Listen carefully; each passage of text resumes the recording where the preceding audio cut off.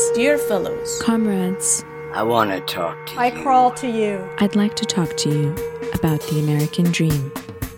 We are your artists in presidents. Let's do this. Let's go.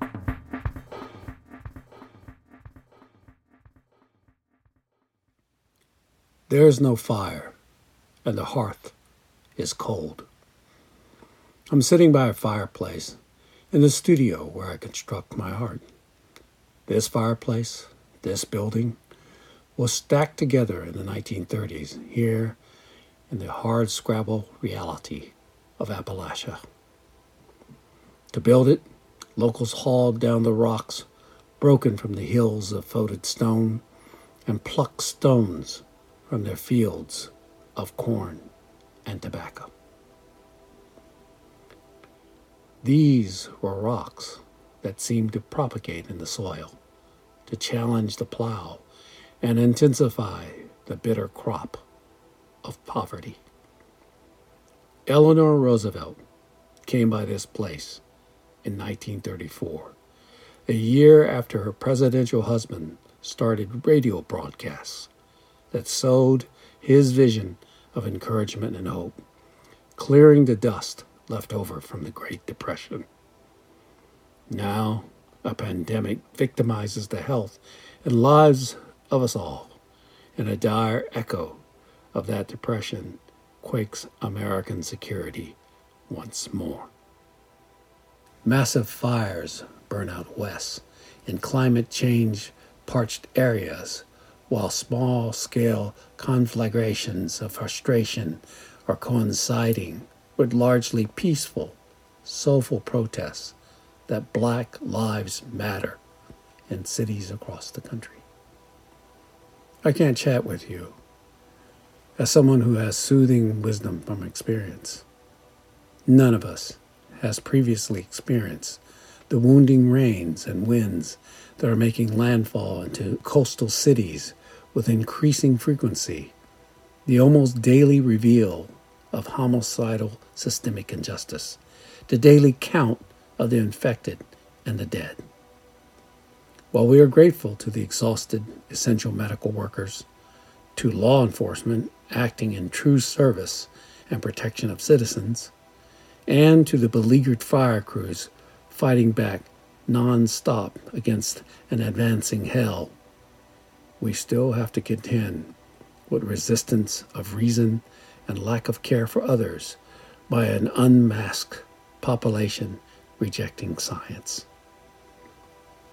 It seems our country is mired in a consuming political polarity. It all points to a future too tough to call. Although I am physically quarantined from fires of the West and from the physical public participation of Black Lives Matter movements, these events are burdens double-fold. They weigh on me, and they have deeply affected my spirit, my colleagues, and family. Let me turn away from an uncertain future to reflect on the fires and disease that visited this land before.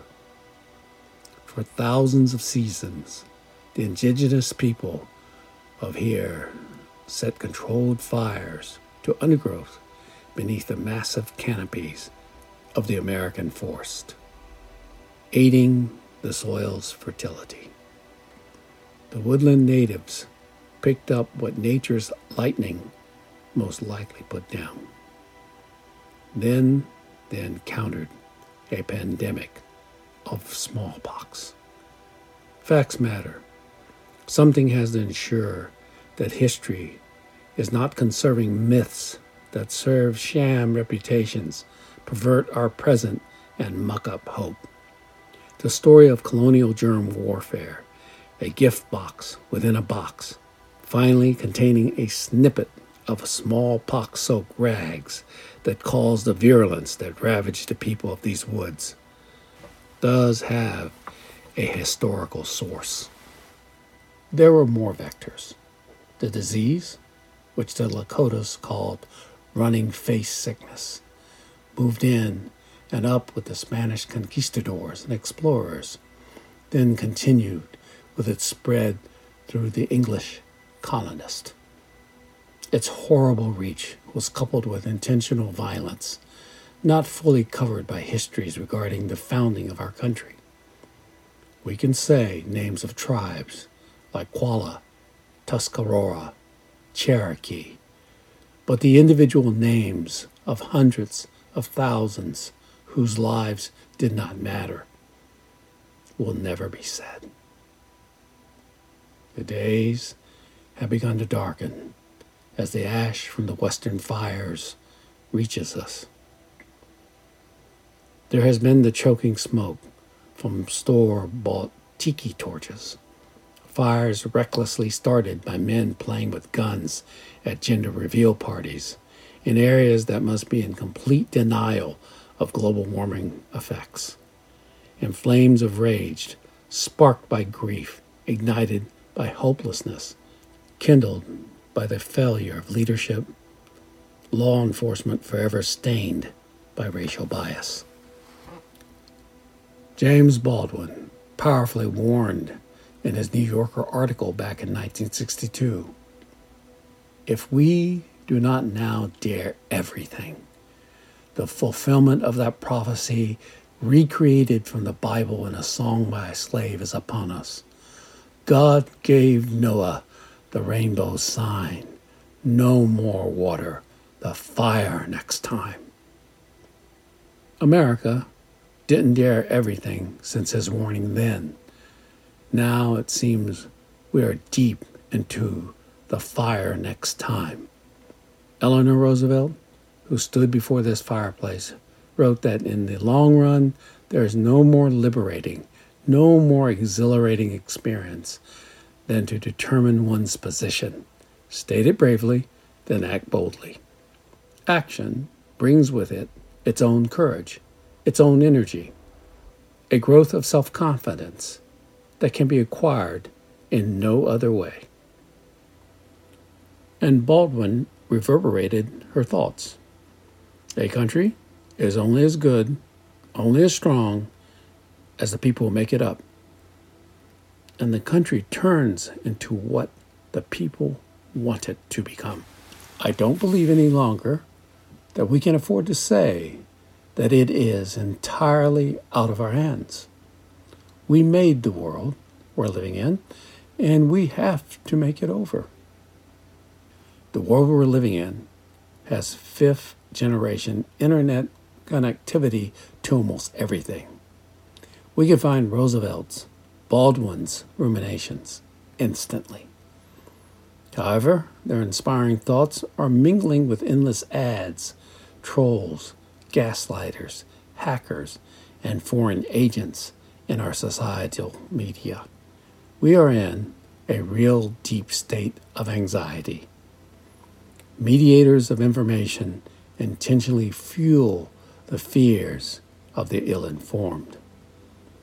It's a messed up matrix for anyone, in which a true position is harder for one to determine, to act boldly upon. So what can we make?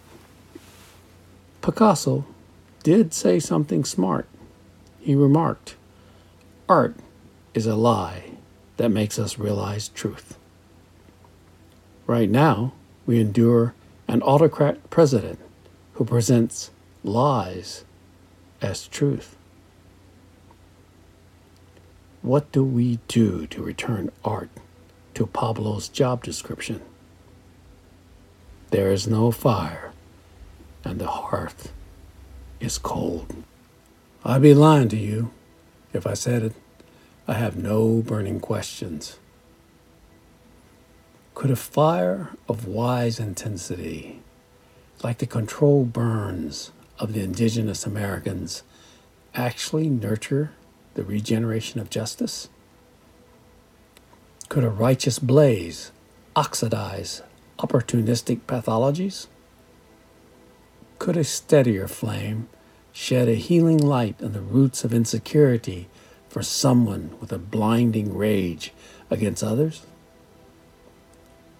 Could it do more than scare Karen off her high horse and get me in a hot seat to really go after that wisdom I say I don't have? Maybe I need to burn off my cultural training that places myself as a creative force to make this fire, ask these questions, and take on new lessons from the youth engaged on the street that are taking the risk. Be willing to settle where I'm needed. Be part of the flash that burns hot and out quickly. Or be part of the cleanup crew to sweep up those ashes and put them to good use. At least be part of the spectrum of liberating action, as Mrs. Roosevelt advised. Nice monologuing with you. Gotta get up and get on with this.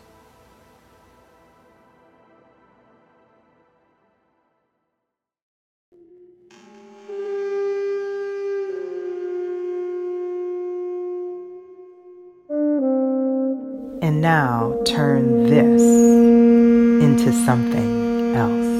We live on through our descendants. Let us begin again, my Americans. Thank you, Thank you for tuning in. and good luck.